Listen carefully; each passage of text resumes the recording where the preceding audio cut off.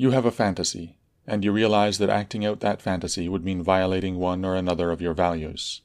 You worry that the fantasy itself makes you a bad person because of this. It does not. No thought on its own makes you a bad person. A fantasy is a story, and many stories can be safely enjoyed even though acting them out would make you a bad person. The thing to watch for is this, that every fantasy carries a suggestion that maybe you could act it out, that maybe you want to have the thing, the person, the experience that is fantasized about. The test of acting ethically is not whether you have the fantasy or even whether you enjoy thinking about it, but how you choose to act.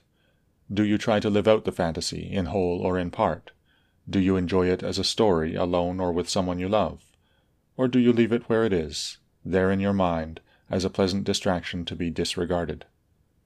As long as you remember that distinction between having the thought and acting, then you can rely on your judgment to tell you how to deal with it.